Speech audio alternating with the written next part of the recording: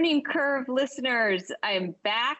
Gerard is not. I traveled all the way to the other side of the globe, to a different hemisphere, and it still wasn't enough time away for Gerard Robinson. So now he's gone somewhere, we don't know, to, as we always say, an undisclosed location. But anyway, we are so lucky to have another fabulous co-host this week. Dr. Robert Moranto is the 21st Century Chair in Leadership in the Department of Education Reform at the University of Arkansas. Not our first guest from the University of Arkansas, but our first co-host. Bob, thank you so much for joining me on the Learning Curve today. How you doing? I'm doing good. I'm going to try to be Gerard 2.0, and I'll take this opportunity and say, if anybody wants to get a PhD in ed policy, we're an amazing program. But I'm just glad to be here. You are an amazing program. It's like, would try and count. I know we've certainly had Dr. Patrick Wolf on and Jay Greenspan on, and I'm sure we've had on graduates of your program as well. And just the quality of research coming out of your department, especially with regard to some of the issues that we care about so deeply in the Learning Curve School Choice. It's phenomenal. I can't tell you how many times in a day, a week, a month, I cite research done either in the department or by graduates of your department. So thank you very much for your great work. That is so great to hear. Thanks so much. Yeah, and it is the truth.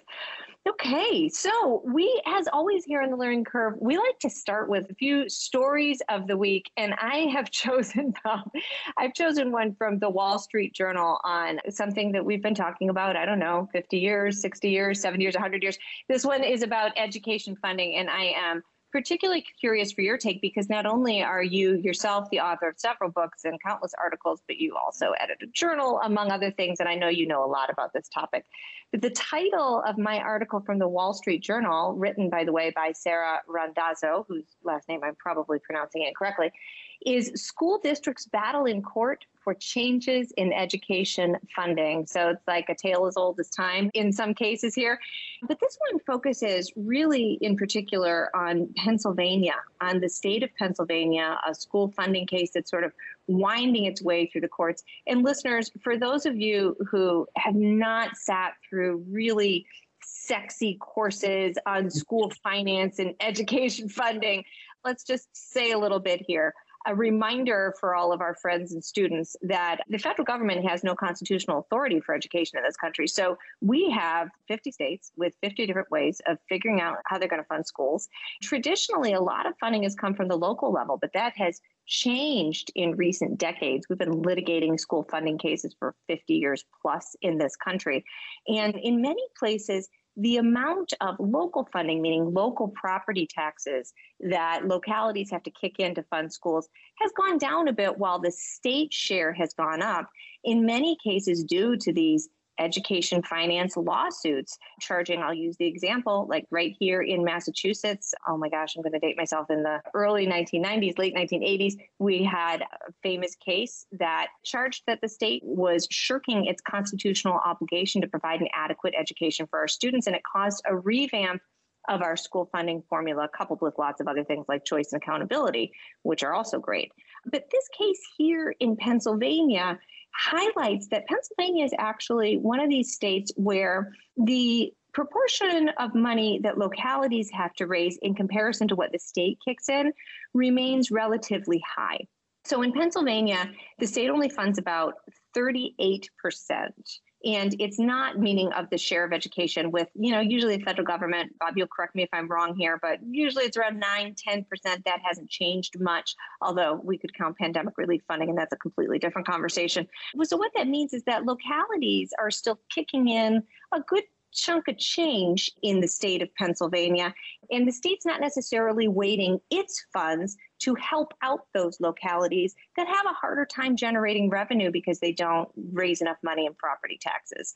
So all a way of saying that some good folks in Pennsylvania are saying, hey, wait a minute, our schools are under-resourced. Now, I use that word really carefully because they're saying our schools are under-resourced. There was no mention, at least in this article, about student outcomes, but they were really talking about inputs in terms of resources and facilities, buildings collapsing, having to cram kids into one building because the other one was crumbling and deteriorating to the extent that they couldn't have kids in there. It was unsafe.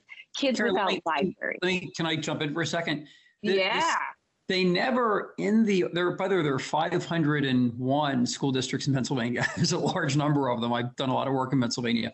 They never mention what the mean spending is in Pennsylvania in the whole article, which I thought they were being sort of remiss. Pennsylvania is mean spending for traditional public schools, so a little over $18,000 a child, a little over $15,000 a child for charter schools. It's, I think, 11th in the country, and some of Pennsylvania's high cost, but some is very low cost. And I think it's interesting that nobody ever discusses this here, that, can you do an adequate education on $15,000 a year in Pennsylvania? Some of the lower spending districts, probably more like 10 or 11.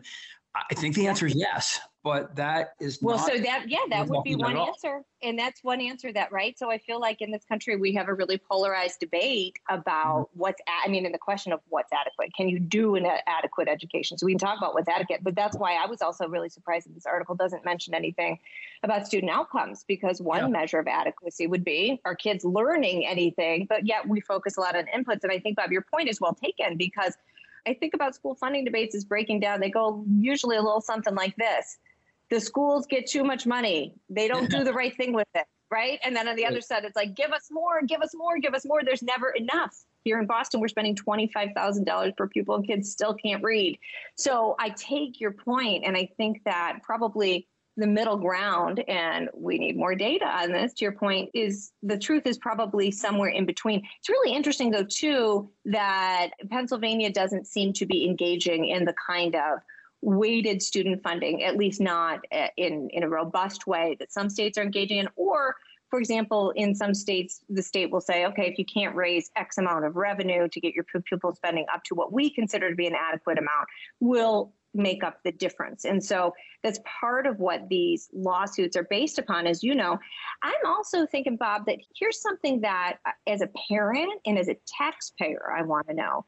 And that's just like, why isn't there more transparency around not just the amount of money that schools are getting, but where it's going? Because I think that to have the debate about, they're getting so much money, no more, no more, no more, or give us more, give us more, give us more, we really can't even begin to get to the bottom of it before we figure out how the money is being spent. And it'll be really interesting, I think, to see how this case resolves itself, because as the article points out, these cases are being revived in other places too, one of which is New York, very high per pupil spending there. So I don't know. I'm curious as to your thoughts, Bob, on how you think this one is going to go, and if you could be persuaded that we should be thinking more deeply about the transparency and where the money's going versus just saying, nope, they're getting enough, per pupil spending is high, let's be done with it. What do you think?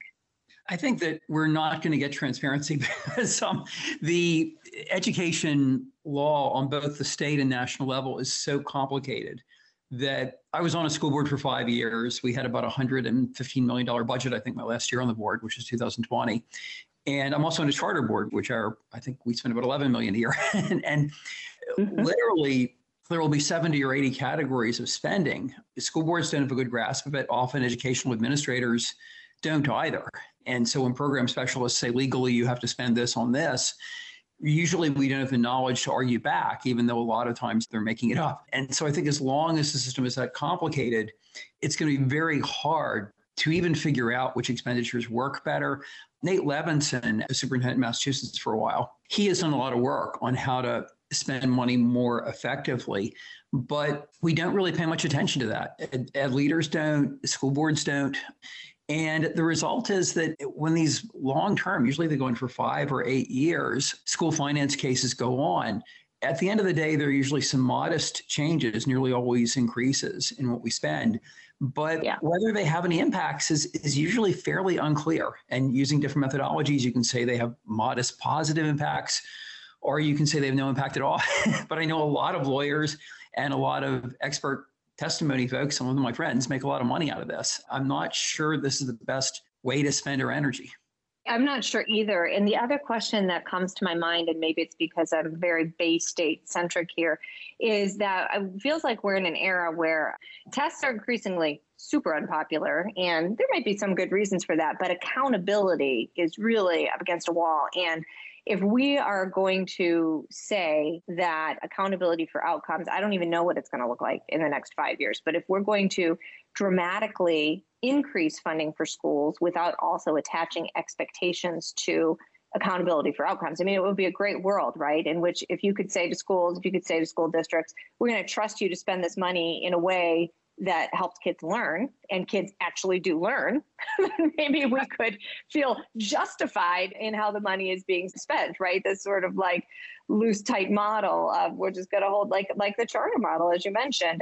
When the charter model works, and I too was a charter school board chair and have to help close a school, right? When the charter model works, we close schools when they don't perform well and they stop getting that taxpayer money. Not true in our public school sector. So I think the other thing missing from this article to my mind is what does it mean if we're going to, and I think you're right, we're probably going to end up in schools getting more money, and maybe in Pennsylvania, just maybe in some districts that could end up being a good thing.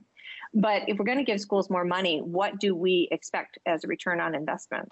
Not just as taxpayers, but as citizens interested in making sure kids can get good jobs and flourish. The field of educational leadership is just not oriented to doing that. I've been through innumerable school board trainings, but also I've looked at how we train ed leaders, and they don't think in those terms. And a good example of this: ask your local school board member how many teachers in the district are on an improvement plan, and they will never know. And half of them don't know what an improvement plan is. And that would probably be also true in many cases of principals and superintendents. So we can't really even have that level of discussion about it.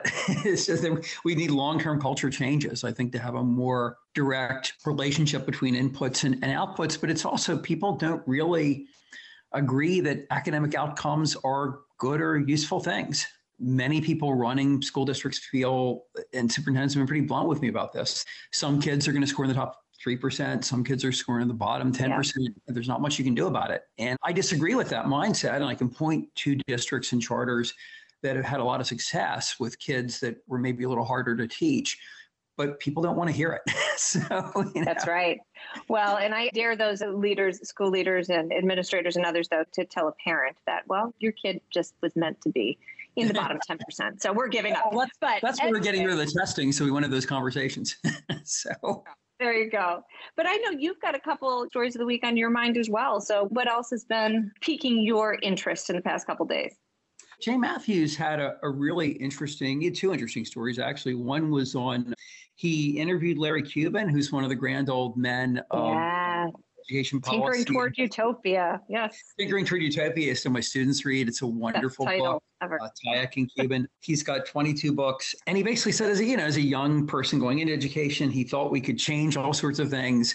And then over time, he became convinced that education is more a product of society rather than a creator of society. And we can sort of make incremental adjustments. And he argues that we are making incremental adjustments, and many of them are positive. More opportunities for kids to gain acceleration, for example, by taking college courses. But he's really more oriented towards the limits of what systems can do. I would argue, and Larry Cuban is brilliant. Met him at a conference 20 years back. He's also, I think, a delightful person, great teacher, great researcher. I would argue he's a little too negative in terms of what we could do. I think that we've been hampered by a few things that he doesn't really talk about. One is that really ever since the Cardinal Principles of Education issued back in 1918, Cardinal Principles of Secondary Education, the primary driver of secondary schooling in particular has not been content. It's been sort of life adjustment, work adjustment. And that we were sort of able to manage that as long as women and African Americans had very few other career options. So I had some teachers back in the 70s of that old breed who were Black or women, or in some cases both, who were amazing, right? Because they weren't allowed to do other things. So we had that captive labor pool. My sister-in-law is African-American. She's a very successful banker. Her mom was a teacher for 35 years. She would never be a teacher, right? She can do anything now. And teaching is not what she's going to do. We've had a diminution of the human capital going into teaching over the last 50 years as women and Blacks have, and I think it's a great thing, by the way. I don't want to turn back the clock, But 1970, we had amazing people going into education because they literally didn't have other options. Now they're doing other things. And so the human capital going into teaching is a lot lower than it was. And along with that, we haven't really had curriculum for the most part for the last century.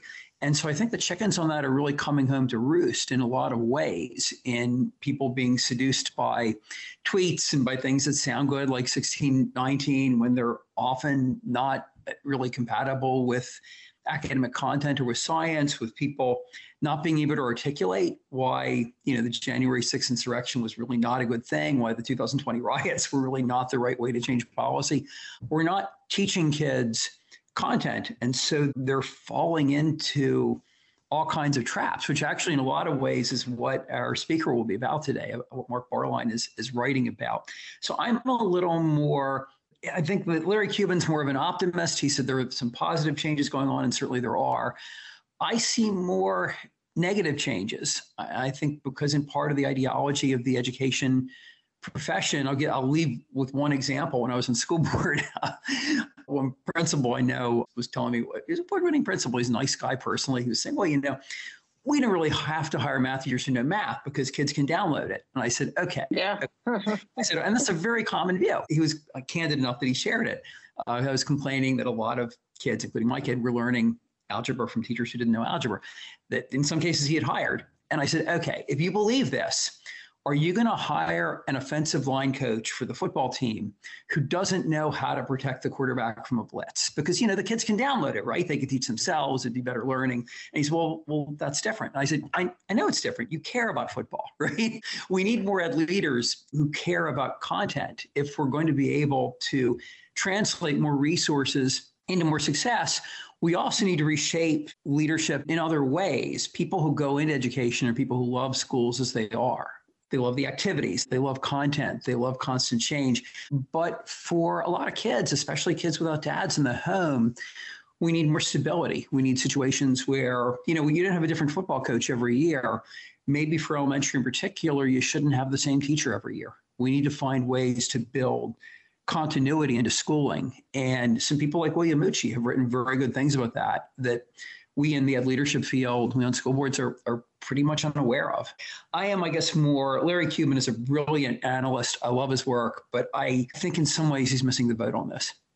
Yeah, I'd like to just tack on a little bit to what you're saying about some of what's, and leaving aside the really important conversation that nobody seems to have cracked the code on yet, which is how do you actually attract really competent, exciting, content-oriented individuals into the profession of teaching, because we're doing a miserable job. And in fact, the thing that's worrying me even more is obviously the past 2 years have pushed really competent people out of the profession of teaching. And now what we're seeing is a rash of stopgap, desperate measures, understandably, I think, but not well thought out, to get bodies into classrooms to, I'm sorry, in many cases, probably babysit the children rather than teach them.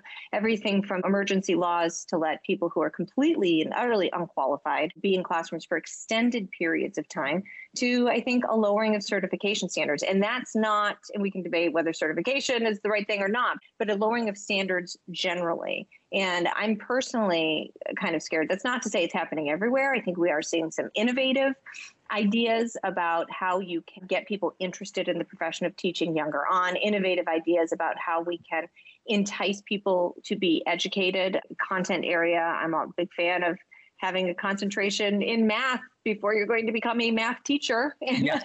Yes. It shouldn't lead with pedagogy. Let's lead with content, but really focusing on how do you say to those kids who are math majors, hey, I'll pay for your education if you would like to become a teacher. But by the way, you're going to need to stick around. So there's some of that going on. But what I'm seeing a lot more of across the country is instead this reactive, like we just need bodies in the classroom because otherwise we're going to have to close our schools. And guess what? Parents don't want us to do anymore. So this is a big issue. And I think that given all of the learning lost during the pandemic, we haven't even begun to have the conversation about what continued learning loss is going to look like because of this just mass exodus of qualified people from the profession, both before the pandemic and now in the wake of it. So I agree with you on many of those points. Yeah, it's a huge issue. Honestly, one of the strangest things I've found on a school board, at least, is that a lot of times we don't even really want to hire amazing teachers because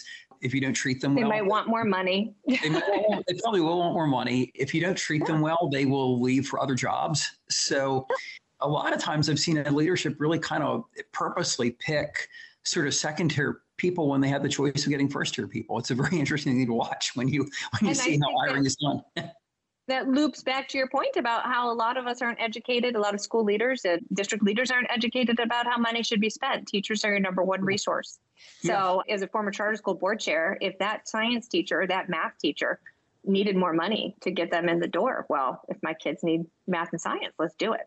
So Right. not all schools have that flexibility. We need the flexibility to, sweeten the package sometimes. And district schools with contracts have a lot. We have a harder time doing it. Good luck. Exactly. Yeah. All right. Well, you've already mentioned him. We've got a fantastic guest today. In just a few moments, we're going to be speaking with Dr. Mark Bauerlein. Very excited about that. And we will be back with him and our Learning Curve listeners just after this. Sounds great.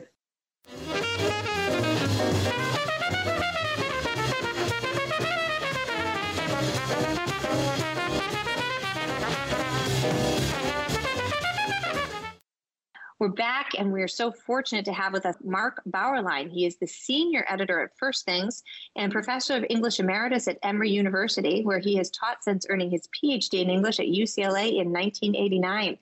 For 2 years, he served as director of the Office of Research and Analysis at the National Endowment for the Arts.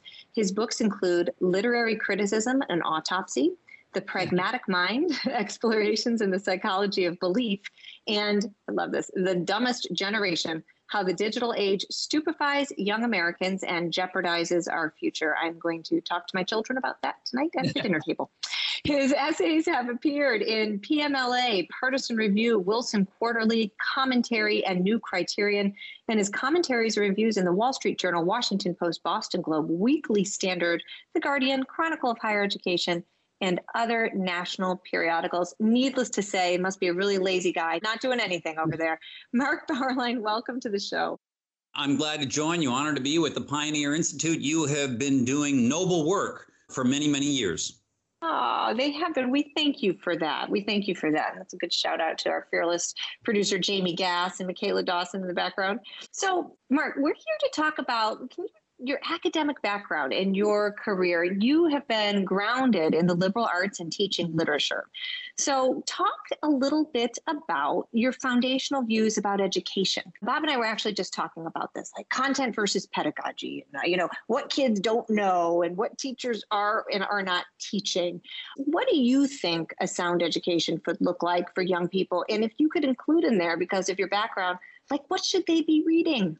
What should American high schoolers have read to be prepared, not just for college, but just to go on and live a good life? What do you think?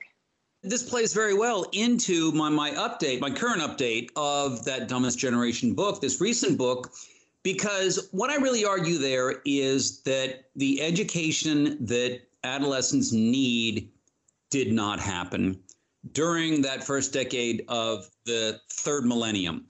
And it really comes into play what you say, what is a good liberal education all about? And I go back to non-ed school thinking, which says young people need, apart from the basic skills they need in math and technology and science, so they need to feel like they are entering into a long stream of civilization. They need to be acquainted with great books, great ideas, great words, great speeches, big events, big heroes, big villains, great love stories, tales of passion, honor and dishonor, and betrayal as well, so that they are stepping into a world when they leave the home, when they leave adolescence, that they live in the shadow of greatness, that there is great beauty and sublimity, purpose and meaning, and even transcendence awaiting them that can be their inheritance. And that means they need to leave school with a little acquaintance with Lady Macbeth, with Hector and Achilles fighting outside the walls of Troy. They need to know the great love stories of Tristan and Isolde, Dido and Aeneas, great works of art that show them the visualization of David, the statue of Michelangelo's David, the great works of architecture like the American skyscraper circa 1930. These are monuments that can come into their lives and send them into adulthood with the equipment to deal with the inevitable disappointments, the tragedies that happen. It gives them a reservoir that steadies them as the pressures of the day, of current events and politics and everything else hit them. So it's a rather old-fashioned idea of broad civilizational education that the ed schools really don't talk about anymore. The pedagogy discussions, more about skills, Common Core it made a few gestures in that direction, but it was really all about analytical reading like a detective, as David Coleman put it, little snippets that turn reading into a mechanical exercise of interpretation, which I regard was an impoverishment of what the reading life is supposed to do. As a reader, I couldn't agree with you more. And I have to relay that I was telling my 12-year-old daughter last night that she needs to start reading Jane Austen. She looked at me as if I had 18 heads, and she was like, oh, my goodness, this old stuff. And I thought, exactly to the point you're just making, these are the stories that teach you so much about life. And maybe it's just getting old, but I look at younger people and think that they're not very resilient. So I love that that is a part of your argument for reading through literature. Let me say one thing about that. You tell your daughter, listen, identification with Elizabeth Bennet is so much better than identification with the latest YouTube star. Okay? Tell me about it. And hopefully she'll still say, I don't understand what YouTube is, because I try my best to keep her away, but we shall see.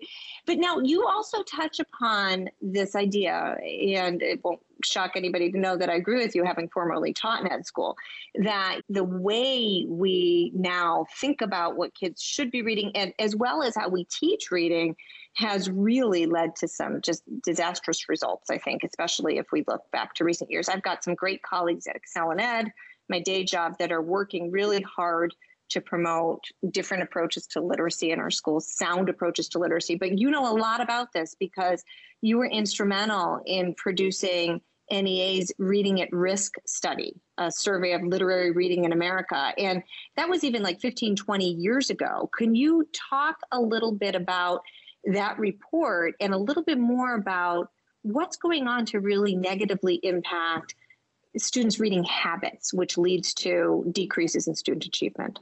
Yeah, that was a report that we did at the NEA when I was there. And every 10 years, we would do a survey of public participation in the arts. We would ask, how often do you go to museums, to the symphony? How often do you listen to jazz and go to see dance? And we also added, how often do you read literature?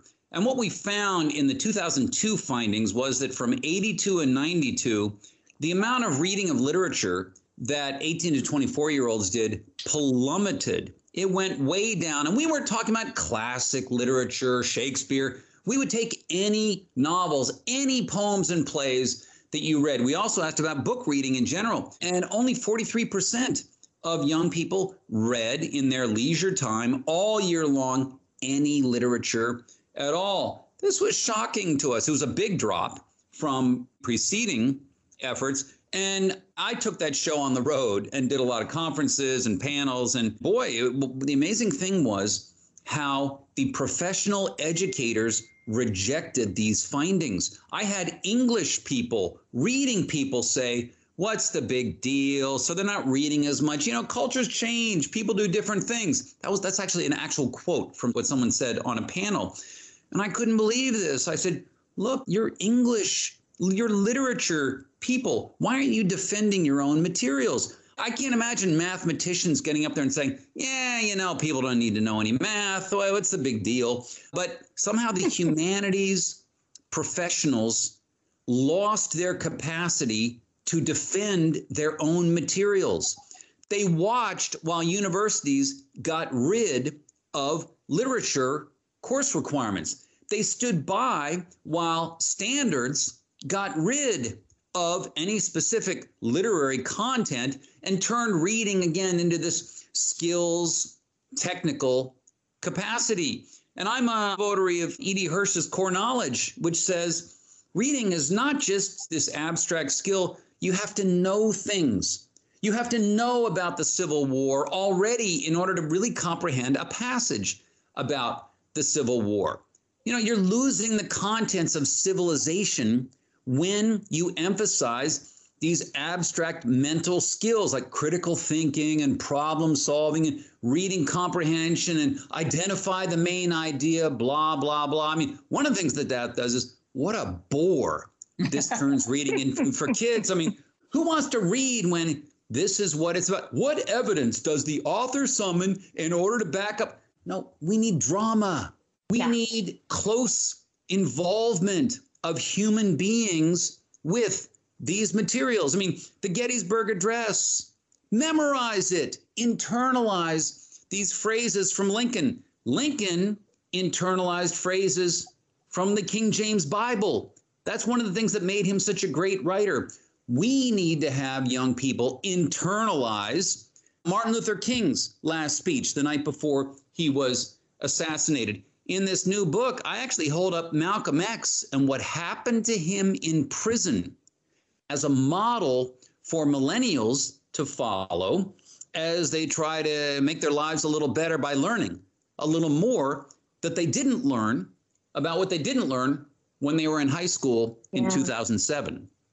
Let's pick that up. Let's talk a little bit more about this new book. It's a companion volume to a prescient 2008 book, The Dumbest Generation. And this is The Dumbest Generation Grows Up. I want you to, if you could tell us two things. Tell us about the main findings of this book, which a lot of it is about social media, internet, et cetera. And am I a crazy person to withhold an iPhone from my kids until the last possible moment and confiscate their school computers at night so they can't go on YouTube and Instagram and all of these things that scare the heck out of me? What do you think?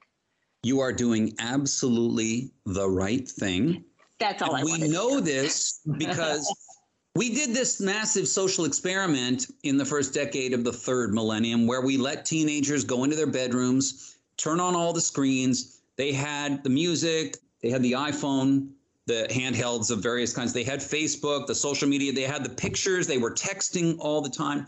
They enveloped themselves in youth culture and peer pressure, and adult stuff couldn't make its way into that bubble that they had formed. And it went on for years. They were inside that room and they could shut out everything they didn't like.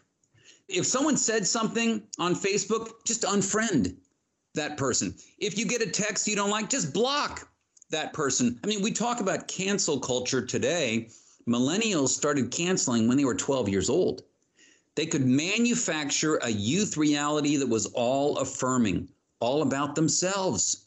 I mean, they rate highly now at age 33 on narcissism. Who would have thought that they would rate highly on narcissism when they could walk around with 250 photos of themselves in their pockets all the time? My goodness, we gave them the tools to extend adolescence. And also at the time, there were all these cheerleaders for the millennials. They're amazing. They're ambitious. They're way ahead of us boomers. We have to ask them how to turn on our iPhone. They're going to lead America into the 21st century. Well, we're 15 years beyond that time. How are they doing? As I said, narcissism is up, depression is up, anxiety is up, suicide is up, job dissatisfaction is high among millennials. They're not marrying and having kids at nearly the rate the boomers did. 1/3 of millennial men will never have married by age 40 and probably never will. So they're hitting adulthood. They're facing paying bills and taxes and, trying to find better jobs and so on. And they don't have that civilizational equipment to cope with, manage, understand, absorb the things that hit them in life. They don't go to church. They're not patriots. Only 1/3 of them call themselves patriots. So they don't have a country that they can dedicate themselves. They're not having kids, which gives you purpose and meaning and self-sacrifice. They're still on their own. And they were told when they were 15, happiness, success is building your Facebook network to hundreds and hundreds of friends. Well, you know what? You're 33 now. That doesn't seem to work. And now they're bitter, sour, disappointed, and some of them are marching up and down the streets and breaking windows.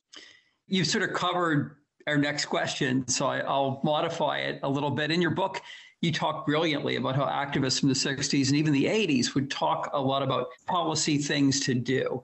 Don't trade with South Africa, right, or pull out of Vietnam. And more recent activists are talking just about themselves, and that they want some cosmic level of respect. And I wonder if you'd like to get a little more into that and what are some of the implications for democracy? Well, they've personalized the universe so much so that the activism is very much based upon I'm offended. You have committed a microaggression against me, against my identity, against who I am. If you ask them much about politics or history or the history of racism in America, they don't have much of an answer. I mean, we know every time the NAEP exam is given to 12th graders in U.S. history, more than half of them score below basic, which is an F. Let's call it a fail. So they don't know that much, but they don't need to know that much because they know how they feel. They know what their identity is and what people are supposed to do with that identity. They know what it means about respect and disrespect. This is, again, a personalization of the public sphere that makes everyone thin-skinned. The First Amendment requires that we live in a pluralistic society. So you're going to encounter disagreeable opinions. You're going to encounter people that are irksome to you, but you can't take offense all the time. You have to have a thicker skin. That's the world we live in. If this orange-haired monster wins an election in November 2016, you don't go nuts and have trauma. You organize politically. You say, we're going to beat them next time. You don't just say, resist. Well, resist what? Oh, I don't know. Just resist. I mean, come on. This is not the way to function as responsible citizens. Do you think you get to win every time? This is politics. Well, they do think that they should win every time. They do think that their guy, I mean, they went for Obama 2-1 in 2008. They think that their guy should win. Losing is very hard for them to face because, again, they lived in this artificial utopia when they were young, where you do get to win all the time. You do get to choose your reality. You do get to fabricate the identity you want to have, and everyone has to affirm that. Well, here we are. Who cares about the past when the past was just a time of exploitation and injustice? We stand for justice. Why worry about what happened in the primeval ages of the 1970s? Come on. You want to talk a lot about how this started really at elite institutions in a lot of ways, or did it? They're always at the forefront of social change. I mean, this is one thing we've learned. I was a big liberal when I was a graduate student at UCLA in the 80s and an assistant professor at Emory in the 90s. But I did have this kind of conservative education ideas. I believed in great books. I believed in Western Civ. I believed in a core canon of readings that everyone should have to read. And there were these novel things going on in the late 80s in the humanities.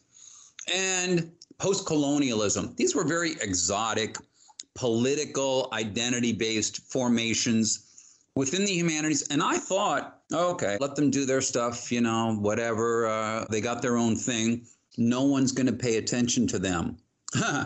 Little did I know that they now set Democratic Party policy. They were very high in the Obama administration. People who passed through this formation, and now Joe Biden has cranked it up even further.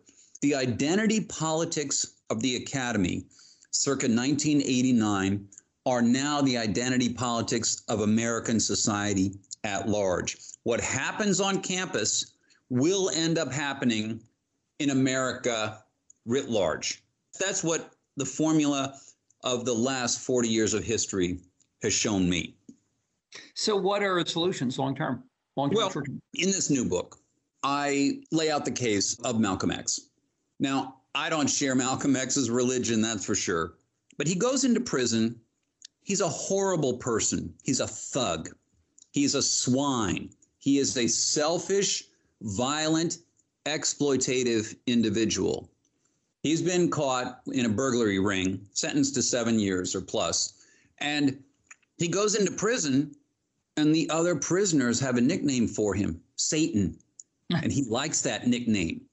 Now, but one thing he says, I realized my working vocabulary was about 200 words, and every sentence had a profanity in it. But, you know, here in prison, that doesn't quite get me very far. On the street, oh, I was canny. Here, there's a man, an older man here, who speaks deliberately, good vocabulary, with knowledge. He's black.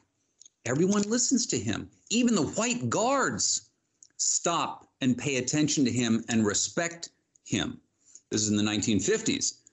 And Malcolm Little, he realizes, you know, knowledge is power. Words can mobilize you. So he starts reading, but he can't understand the words in the books. So he starts copying out the encyclopedia. He spends months writing down every word, starting with aardvark.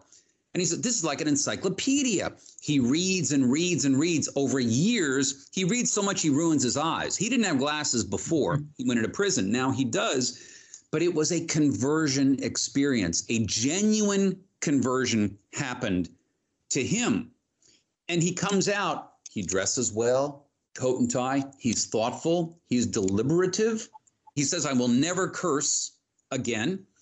And when he sits across the table from adversaries, he actually listens to what they have to say. He's curious about what's going on in their minds. He's read literature, philosophy, history, the Bible.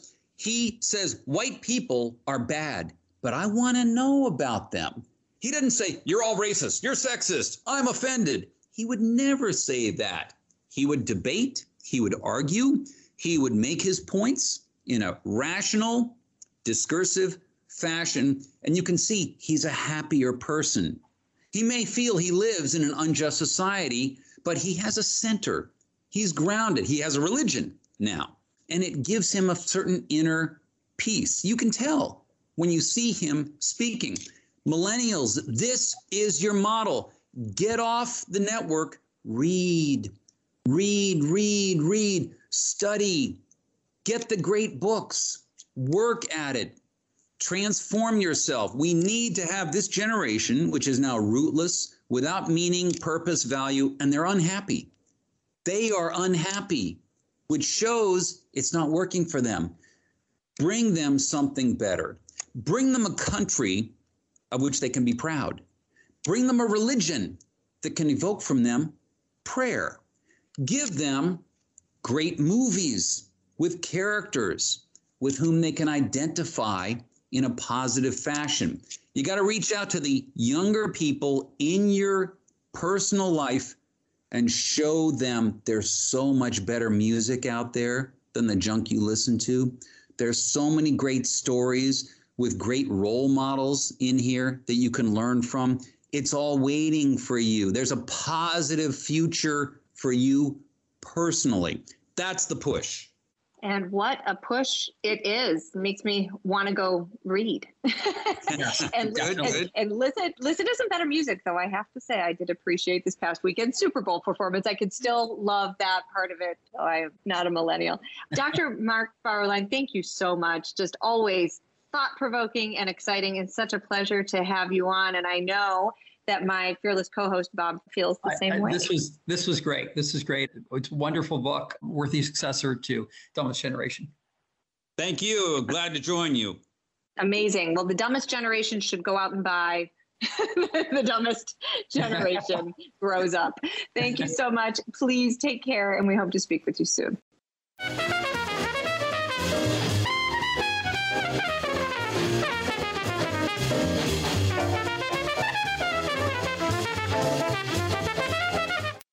All right, listeners, we always close it out with our tweet of the week. This one from our friend of the show, Mike McShane. And he's always bringing the data on Twitter, bringing the charts. And Mike's tweet says, folks who advocate for the school choice movement to change its tactics should probably wrestle with this graphic first. If you look at the graphic, it basically shows just really overwhelming support for school choice on the part of parents. And that's what matters. The thing I really appreciate about this, thank you very much, Mr. McShane, is that there has been a lot of talk about how we should shift tactics in the school choice movement and who we should be talking to. I think we should always be talking to parents, folks. And that's what Mike seems to be saying here. So next week, we will be back as we always are, and we are going to be coming to you with Howard Bryant. He is a senior writer for ESPN, very cool, and the author of 9 books, including Full Dissidence, Notes from an Uneven Playing Field, and The Heritage, Black Athletes, A Divided America, and the Politics of Patriotism. Fantastic. Looking forward to it. Until then, Bob Maranto, thank you so much for joining me today. It's been a pleasure to have you, and we hope you come back soon. I will. All right. Fantastic. Take care.